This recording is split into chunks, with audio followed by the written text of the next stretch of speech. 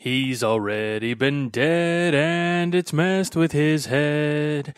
It's John's post-life crisis. Welcome to John's Post-Life Crisis. I am your host, John Johnston, guy who founded CornNation.com, your Nebraska Cornhuskers site of hoping like hell we have a college football season in some form. I am joined today by Anthony Broome, producer and the head dude at Maizen Brew, SB Nation's Michigan Wolverines site of much knowledge about all things blue in the state of Michigan. How you doing today, Anthony? I'm doing great. Thanks for having me here. We're going to talk about 2020 Michigan Wolverine football. There are several guys at my site who refer to you guys as the Weasels, so we might as well start out a little bit, with a little bit of animosity. But my first question was, we have to talk about Jim Harbaugh, and we have to talk about Jim Harbaugh because he's an interesting guy. He has not had the success, maybe, that Michigan fans, really what it comes down to for you guys is beating Ohio State, right? Yeah.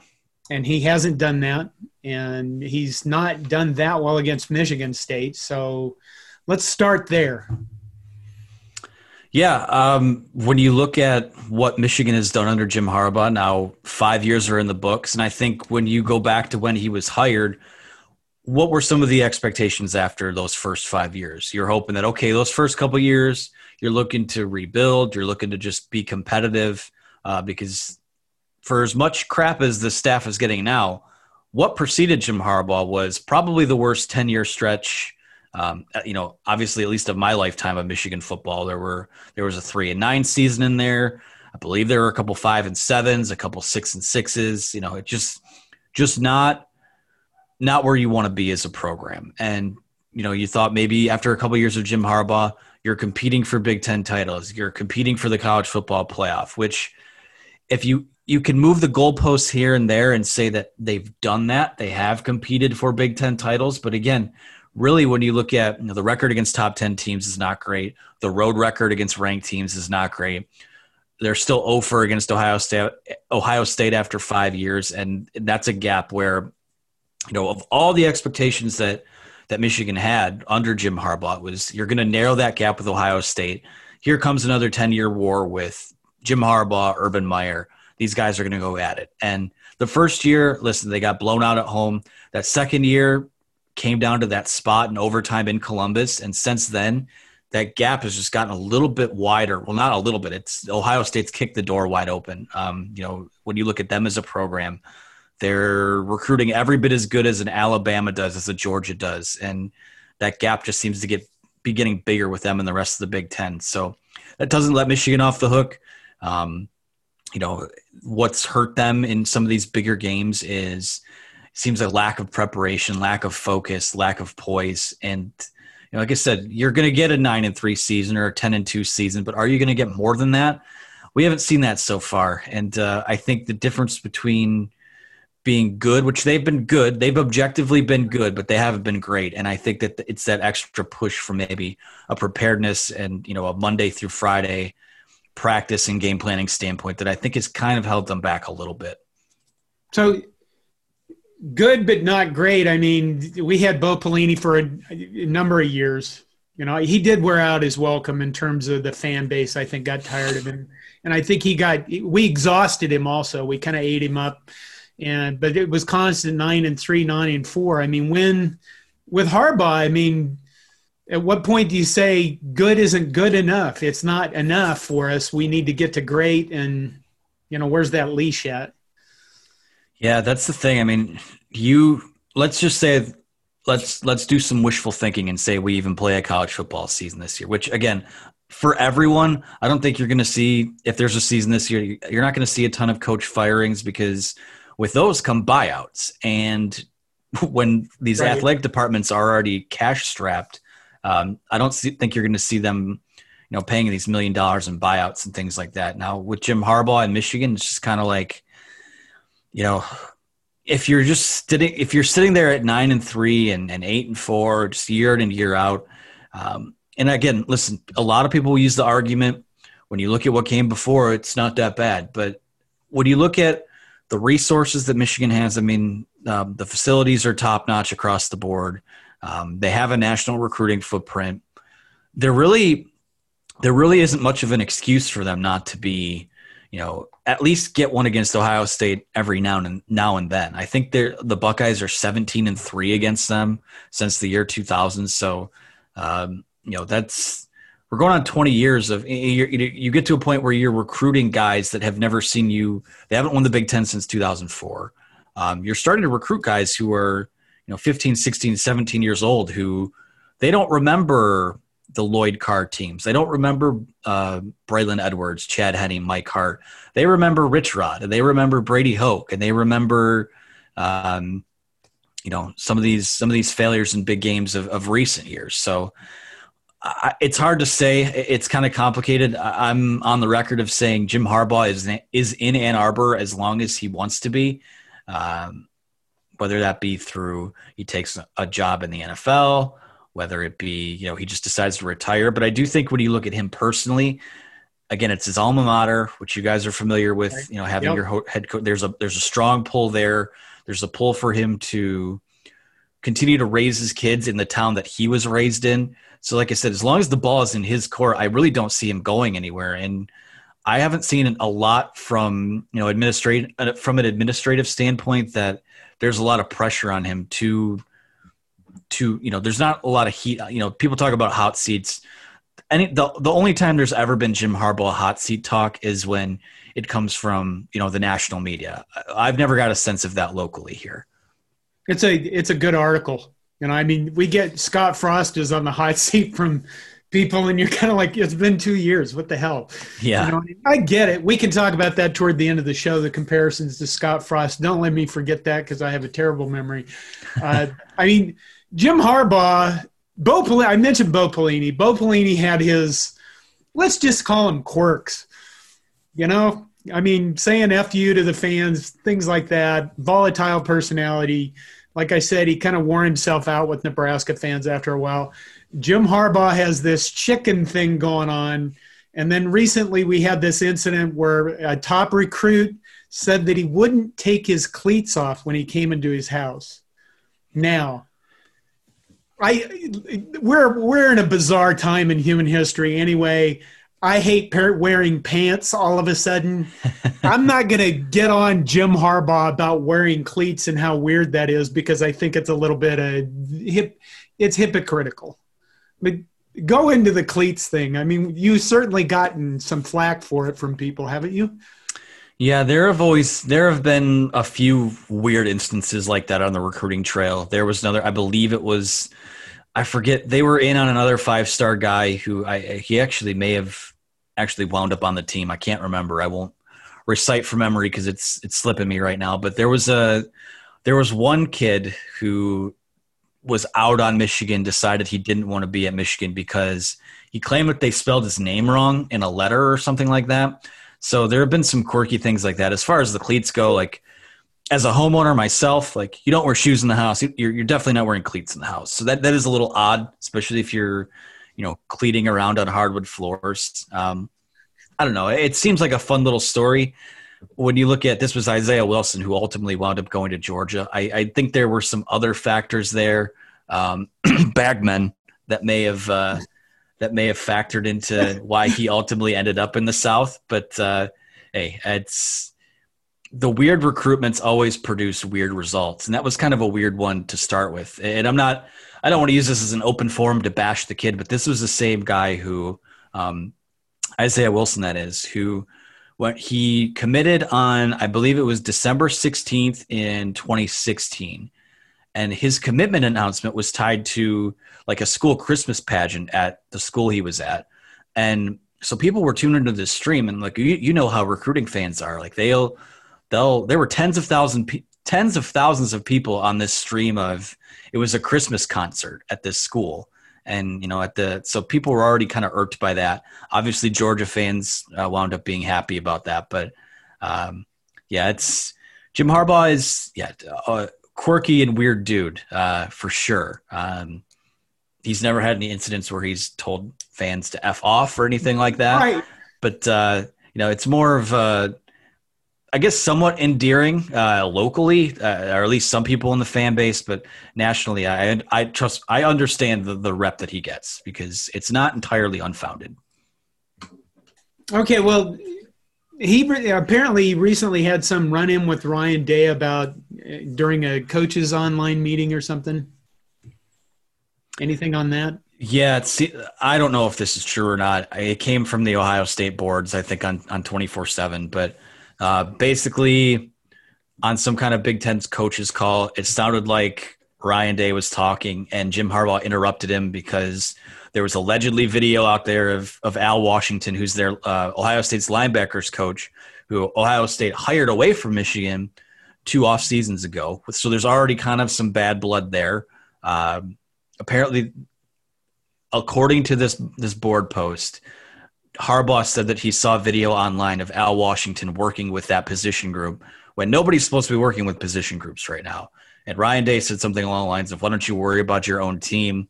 And then allegedly after this call, when Ryan Day met with his team, he said, I hope that the Big Ten better put a mercy rule in place because we're going to hang 100 on them this year, which whatever. It's rivalry talk. It's football guy talk.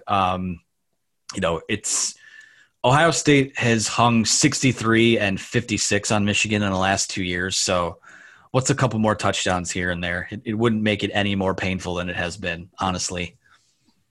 Well, going back to the 10-year war, Schembechler and Hayes, I mean, those guys, they have their fireworks. So yeah, you guys need to win a game to up the bar for the rivalry. Yeah, I mean, find a way to get one. That's kind of where it is right now.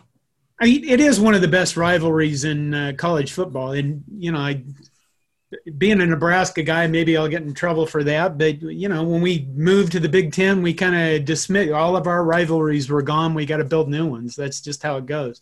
Yeah. Let's get in. You guys have a new offensive coordinator, Josh Gattis. Yeah, so this is his second year with the program, actually.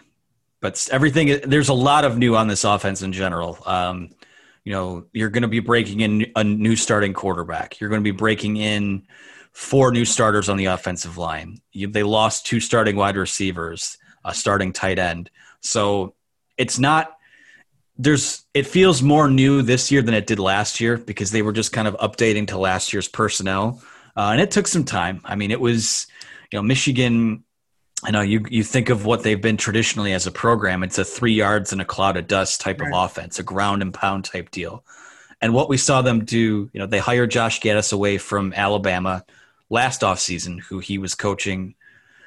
He had coached the wide receivers at Penn State, coached the wide receivers, and was like the co-offensive coordinator at Alabama. And then he got the full OC job here at Michigan. And it was a work in progress because you had a quarterback in Shea Patterson who had the ability to play in the spread, but there was adjustments there with turnovers and reads and things like that. But there's still very much that power pro style approach in terms of the running game, in terms of some of the blocking schemes. But they're going to they've been a spread offense, or this will be the second year of them kind of doing that. And you've seen them adjust to that in terms of kind of the personnel they've recruited. You're seeing a lot of fast wide receivers, guys that you just kind of get the ball out to quickly and let them make plays. So it's a little more spready and West Coasty than it's been. And last year, it's weird because you have all this new offensive personnel. And again, if they play games, we'll see what happens. But it feels like they'll be further along just because even these guys are stepping into bigger roles. They're going to be playing in an offense that they've been repping. Well, there wasn't spring football, but the terminology and the schemes that they've been familiar with for 2 off seasons now. So we'll see what happens there. Again, when we talk about what's the difference for Michigan in going from good to great, from being a 9 or 10 win team a year to being that 11, 12, let's go to Indy, let's get into the playoff type deal. It is the quarterback position. The quarterback play has been, I'll say it's been solid to good. They had the 1 year in 2017 that was kind of a disaster. I think they played 3 or 4 guys that year. Jim Harbaugh's got the reputation of being a quarterback guy, and I still do think he does a good job of reining guys in and squeezing the best football he can out of them. But I think something that's kind of distorted what the expectations around him as a quarterback developer was Andrew Luck. I mean, Andrew Luck was a once in a generation prospect. He hasn't recruited his quote unquote Andrew Luck to Michigan yet. Now they have a guy coming in next year, a 5-star guy, JJ McCarthy, who people are very high on. But this year you've got Dylan McCaffrey, who was a former kind of 4-star fringe. Some people had him as a fringe 5-star, son of Ed McCaffrey, brother of, Luke is at Nebraska. You guys know him. So got the bloodlines there. And then Joe Milton, who is a 4-star guy who has a cannon for an arm, but you have to be able to throw curveballs and changeups and things like that. You can't always be firing the fastball in there. So that's kind of what the bummer of this whole, everything's been a bummer this year because of the pandemic, but more so with spring football. It's really the first time since Jim Harbaugh has been at Michigan that they've had truly and completely a quarterback battle in earnest. And now, like I said, they're going to be starting camp on, I believe, Friday. Everyone is getting the okay to do that. I just don't know if there's a ton of time to, if you have that guy picked, to pick that guy out or to really give it the due diligence that you've had. So, but the good news is whoever wins that job has at least 2 years of eligibility remaining. In McCaffrey's case, if Milton wins the job, 3 years of eligibility remaining. I wouldn't be surprised to see the guy that lose it wind up transferring because that quarterback room is fairly deep moving forward. But whoever wins this job, this is setting up for the next 2 years, which is, Michigan fans are kind of tired of the wait till next year thing, but I talked about all the newness on offense, and there's a fair amount of that on the defensive side of the ball too.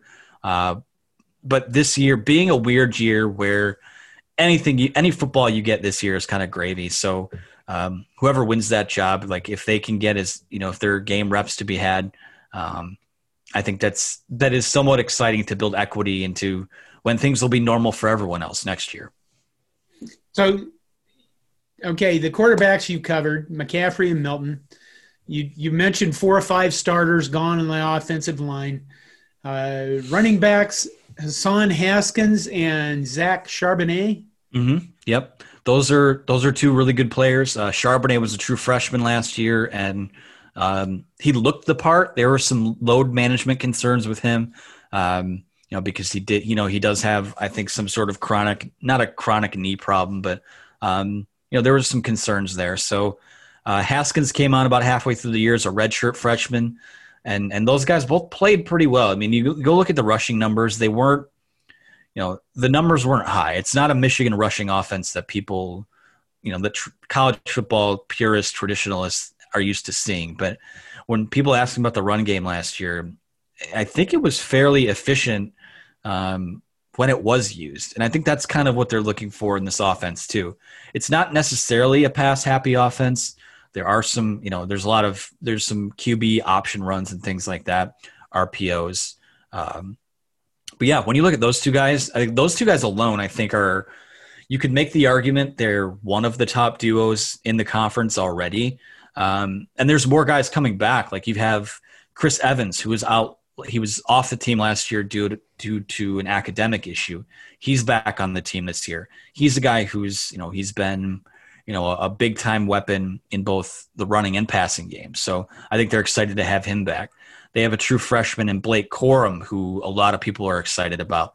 They think that he could be, in the mix for some carries this year. So they have those 2 guys, but really they could go as many as 4 deep there, which, they haven't. Michigan really hasn't had a lead back per se under Jim Harbaugh. Devion Smith was at times. Cron Higdon was the closest thing to that and probably the best running back they've had so far. But to me, this is as deep a running back room they've had as well. So, when you talk about we're through 5 years of Jim Harbaugh, we're into year 6. I think the biggest change is really, how deep they are at just about every position, because that wasn't the case when they got there, 6 years ago.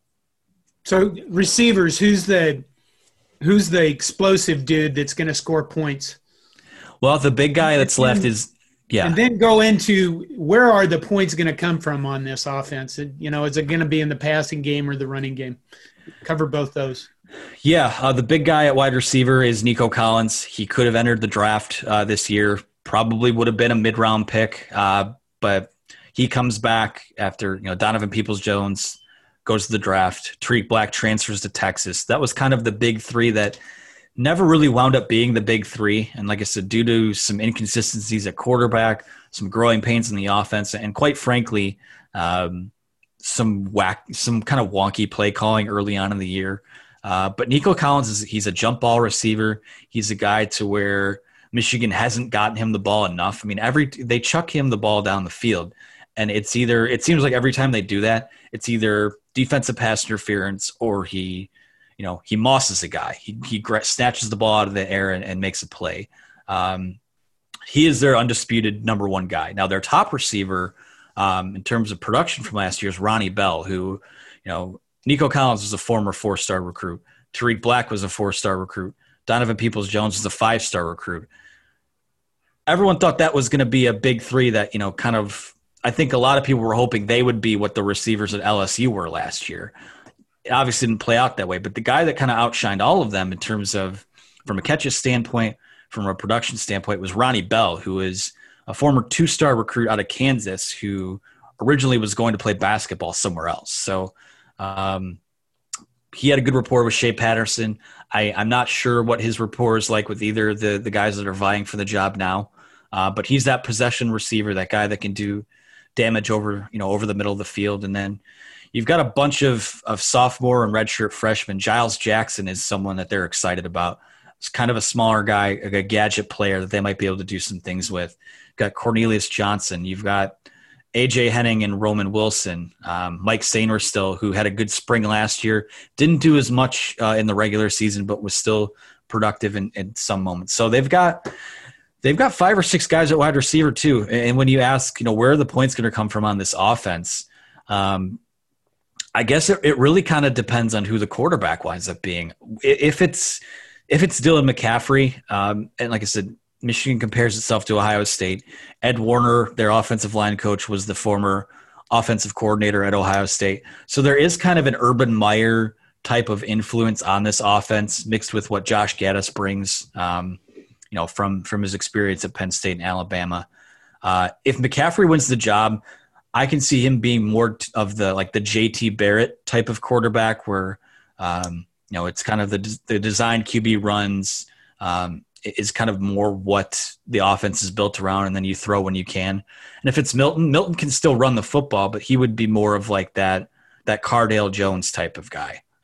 If you're using that, or maybe Michigan fans hope he would be like a Dwayne Haskins, but so McCaffrey's more of the run first dual threat guy, and Milton is more of we're just going to throw the football all over the yard. So it depends. I mean, when you look at when Michigan gets inside the 5-yard line, they want to run the football. So if you're from a touchdown standpoint, I could see Charbonnet and Haskins leading the way there, because that's kind of what they did last year. Okay, Nebraska, we have run the ball guy who, by God, we better run the ball all the time. And on 3rd and 1, it always has to be a run, or they're going ballistic. They're having brain aneurysms, heart attacks, everything like that. I assume that given Michigan's history, you have something similar. Oh, yeah. There are some people who believe that no matter what happens, first, you run on first, or you pass on first down to set up the run for the later, or whatever. There are offensive coordinators. There are so many offensive coordinators on Twitter in this fan base. And I'm sure, every football fan is like that to a certain extent. But the fact of the matter is when a play call works, people will praise it. When it doesn't, people will say this guy needs to be fired. He's the worst offensive coordinator we've ever had. An example I like to use of this is in the Ohio State game last year. Again, Michigan was kind of toe to toe with them for a while, and then Ohio State started to pull away. But in the 4th quarter, Michigan I think it was 4th and 2. They dialed up a run play on their own side of the field to just try and pick things up there. And the difference between what is a good play call and what's a bad play call is as simple as it was actually Hassan Haskins. Instead of following his offensive lineman, which if he follows him, he's got nothing but green grass in front of him. You're looking at an 8-point game with like 10 minutes left in the fourth quarter. He bounces it to the outside, gets stuffed, and then, turnover on downs, Ohio State scores, and it's a totally different game. So that's just how finite a difference between, how people perceive what is a good play call, what is a bad play call. I mean, if they pick that thing up, people say, oh, that was, that's the call of the season. That's the ballsiest call we've ever seen him make. And, but it didn't work out that way. And people were pretty upset about what wound up happening there. It's just a matter of, trusting your guy, trusting the body of work. I thought from a play calling standpoint, from week 1 to even until, Michigan played Alabama in the Citrus Bowl, there was, you could look and there was tangible progress throughout the year. And the offense, they kept saying, when the offense isn't working and you hear them say during the week in press conferences, we're confident this is working. It's working in practice. It's working in practice.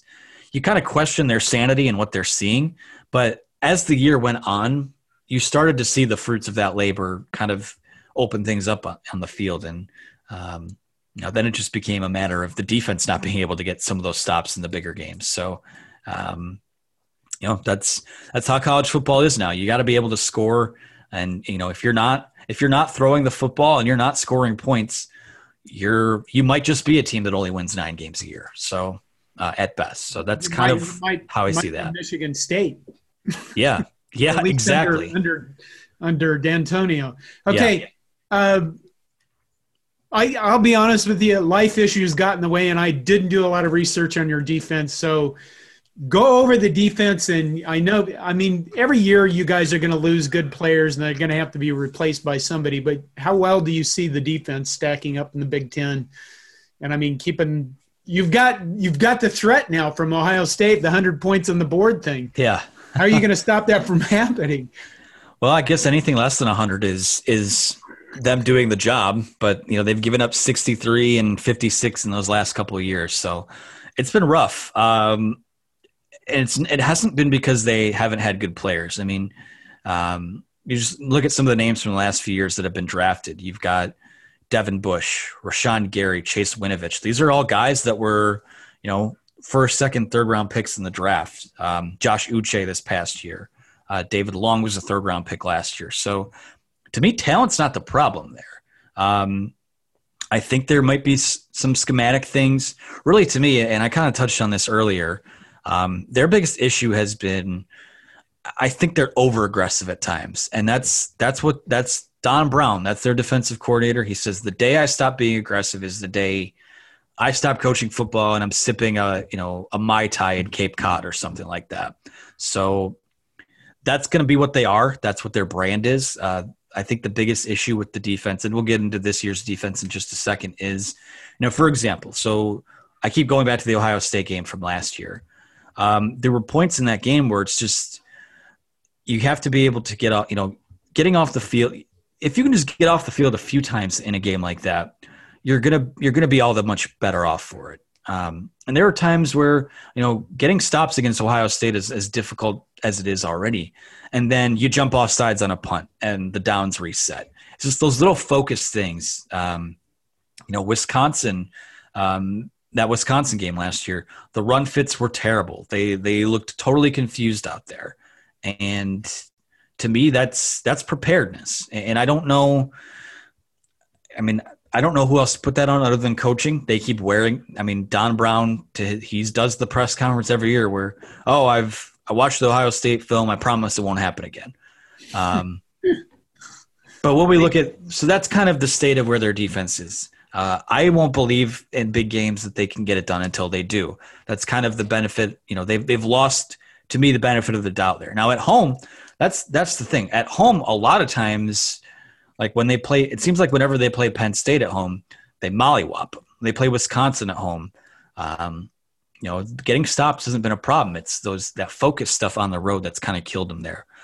This year's defense, you lose. They lost not quite a bit. Their stars, I think, for the most part, are still there.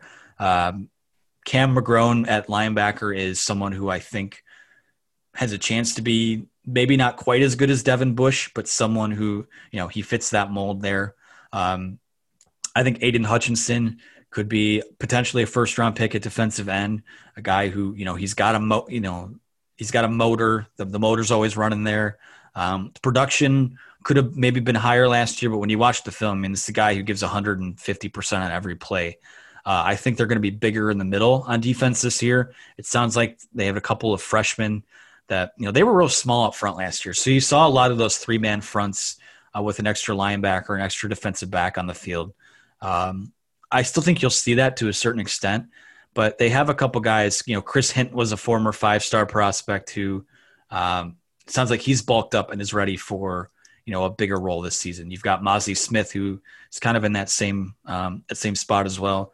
Kwity Paye, guy who can move inside and out, versatile. Again, the defensive line is always typically pretty deep, and I don't worry as much about depth there. The back end is probably where I have the most questions this year. You lost Lavert Hill. Ambry Thomas is the number 1 corner who, again, I think he's a guy who I think his best football could still be ahead of him there. But there's not a lot of proven. Vincent Gray played inside last year. He'll be playing on the outside. There's just not a lot of depth there outside of that. You've got another 5-star guy at safety in Daxton Hill, who I think is going to be a star. Brad Hawkins playing next to him, I think, is going to be very good this year if they play. So the pieces are there. I really do think there are pieces there on both sides of the ball where this could be a fun team. I just think in a couple of key areas, they're still a little green, and it's just going to be a matter of how green is everyone else when you play them, and how much progress do you make in this, God, it's 30 days to kickoff. They announced the schedule on Wednesday, and it just seems like whether they start the season on time or not, I don't know. But it's going to be a quick turnaround, and it's going to be baptism by fire for a lot of young guys too. Right. Okay, switch to us. Scott Frost. There's a lot of similarities between Harbaugh and Scott Frost. They're both returning home. They're both back to their alma maters. Obviously, Scott Frost hasn't been around as long as Jim Harbaugh, but his 2 first years, Frost has been a disappointment. 0-6 to start his first year, and that has never happened in the history of Nebraska football, even during the World War II years when we were terrible. And there was a 20-year stretch in there where we were terrible. What do you think, as a guy from the outside looking in, what do you think of Scott Frost? I think when you just look at, I think he came, so he was coaching at UCF. He came to Ann Arbor. I think it was his first year coaching there. The year that they were terrible. And then in the span of the year, you snap your fingers and, they claim that they, won the national title or whatever. This is a real good football team. But I think it's a lot easier to do that at a group of 5 school where you just get a couple things that click and you can run through your schedule. I think it's harder to do that in the Big Ten. And I think that, like I said, it's going to – how many years was Mike Riley there? I don't know. When you mention the name, my brain explodes. I think 3. He was there 3. He was like a placeholder. Yeah. I think when you look at it, it takes time. And that's kind of where it seems like, the PJ Flex of the world, the Scott Frost of the world, they have this abrupt kind of rise to power. It seems like within the span of a few years, they're a hot coaching commodity and everybody in the country wants them. You look at what, it took 3 years at Minnesota for Fleck to do what he did last year.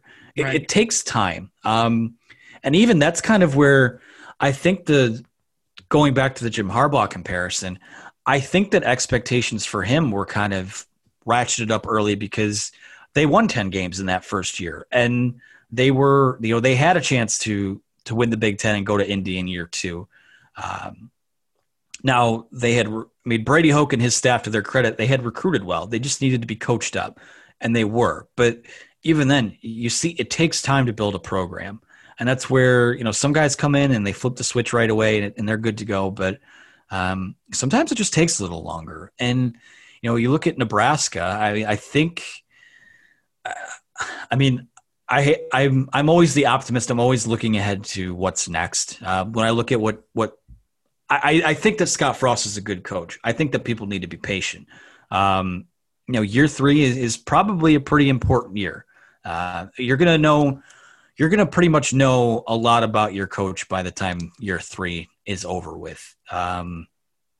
Assuming like we get a somewhat normal, we're kind of trying to assume everything might be normal. Yeah. And that's the thing too, is like maybe I said this in a radio hit I did earlier this week. It's almost like, because there's obviously heat on Scott Frost. There's heat on Jim Harbaugh, but it's almost like the fact that this year is going to be so weird. It almost feels like it takes pressure off of both of their teams because nothing's normal for anyone. It hasn't been a normal lead up to the season. The world's not in a very great place right now. So I feel like it's a lot harder for people to manufacture rage over their football teams right now. And I think these players are on social media and these coaches are on social media because they're recruiting kids that use social media. I think that era of, the deep breath of, if we even get football, people are going to be grateful. I do think that players pick up on the vibe of the socials, and for anyone to say it doesn't affect them, I just don't know how logical that is. So, like I said, I wouldn't be pulling the plug on Scott Frost. Like I said, it takes time to build a program, and I also feel like your native son deserves time to kind of build things in his image. Like it's so much easier to. Because you can recruit those Florida kids in Florida, and they might be the 3-star guys, but it's so easy to go from.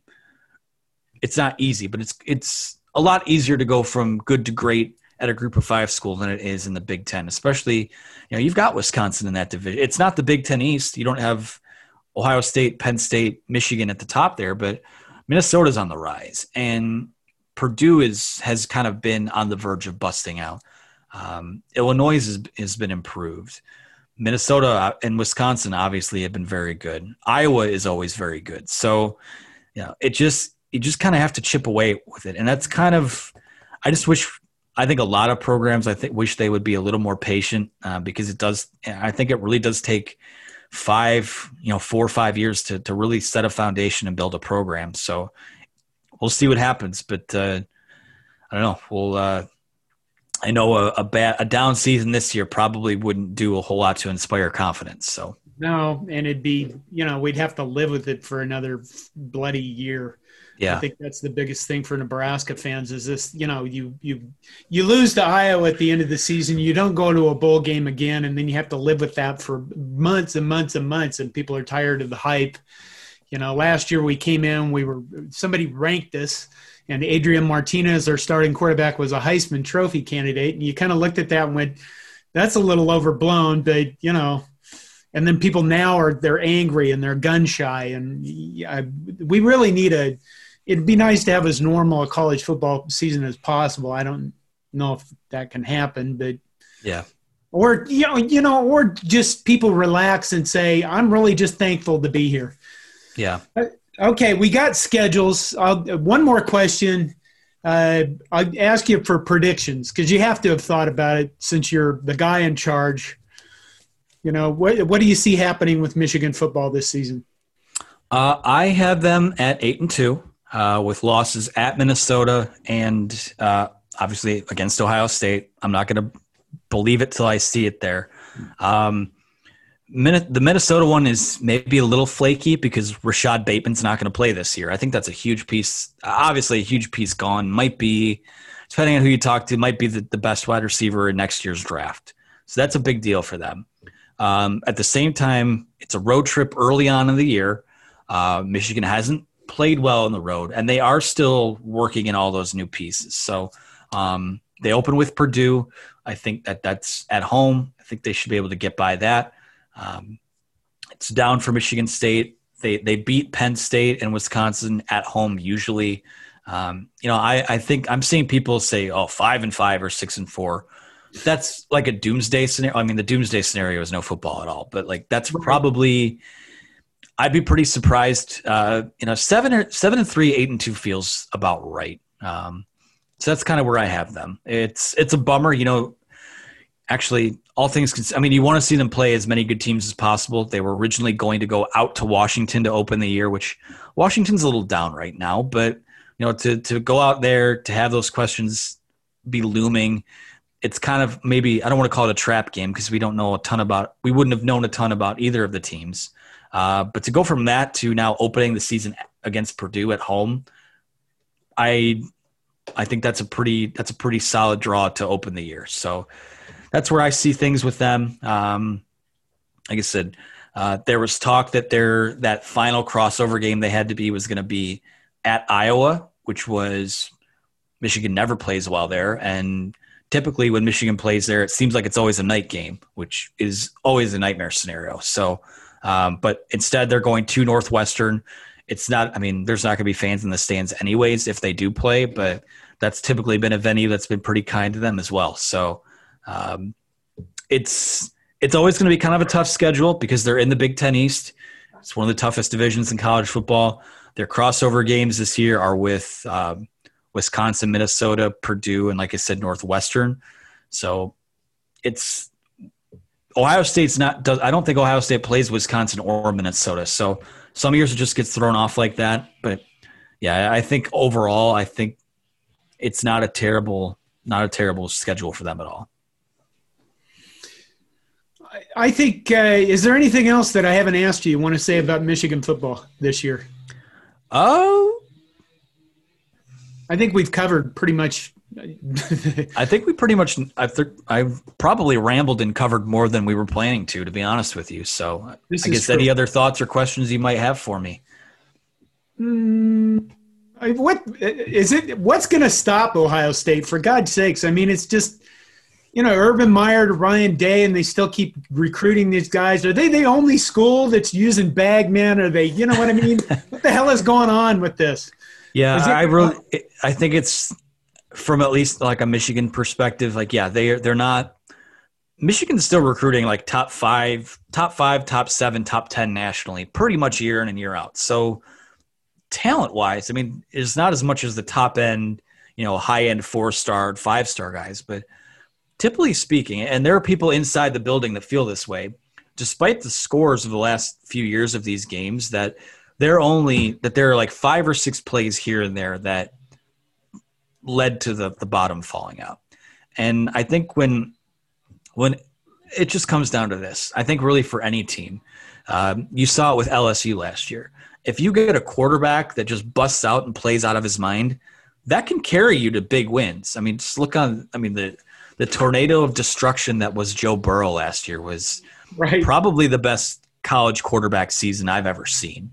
Again, like I said, I think whether it's Adrian Martinez or Luke McCaffrey, whenever we play football again, I think that it seems like everyone's quarterback situation is everyone's for the most part is in okay hands, unless you're Michigan State or Rutgers or what have you. But it's good to beat a team like Ohio State.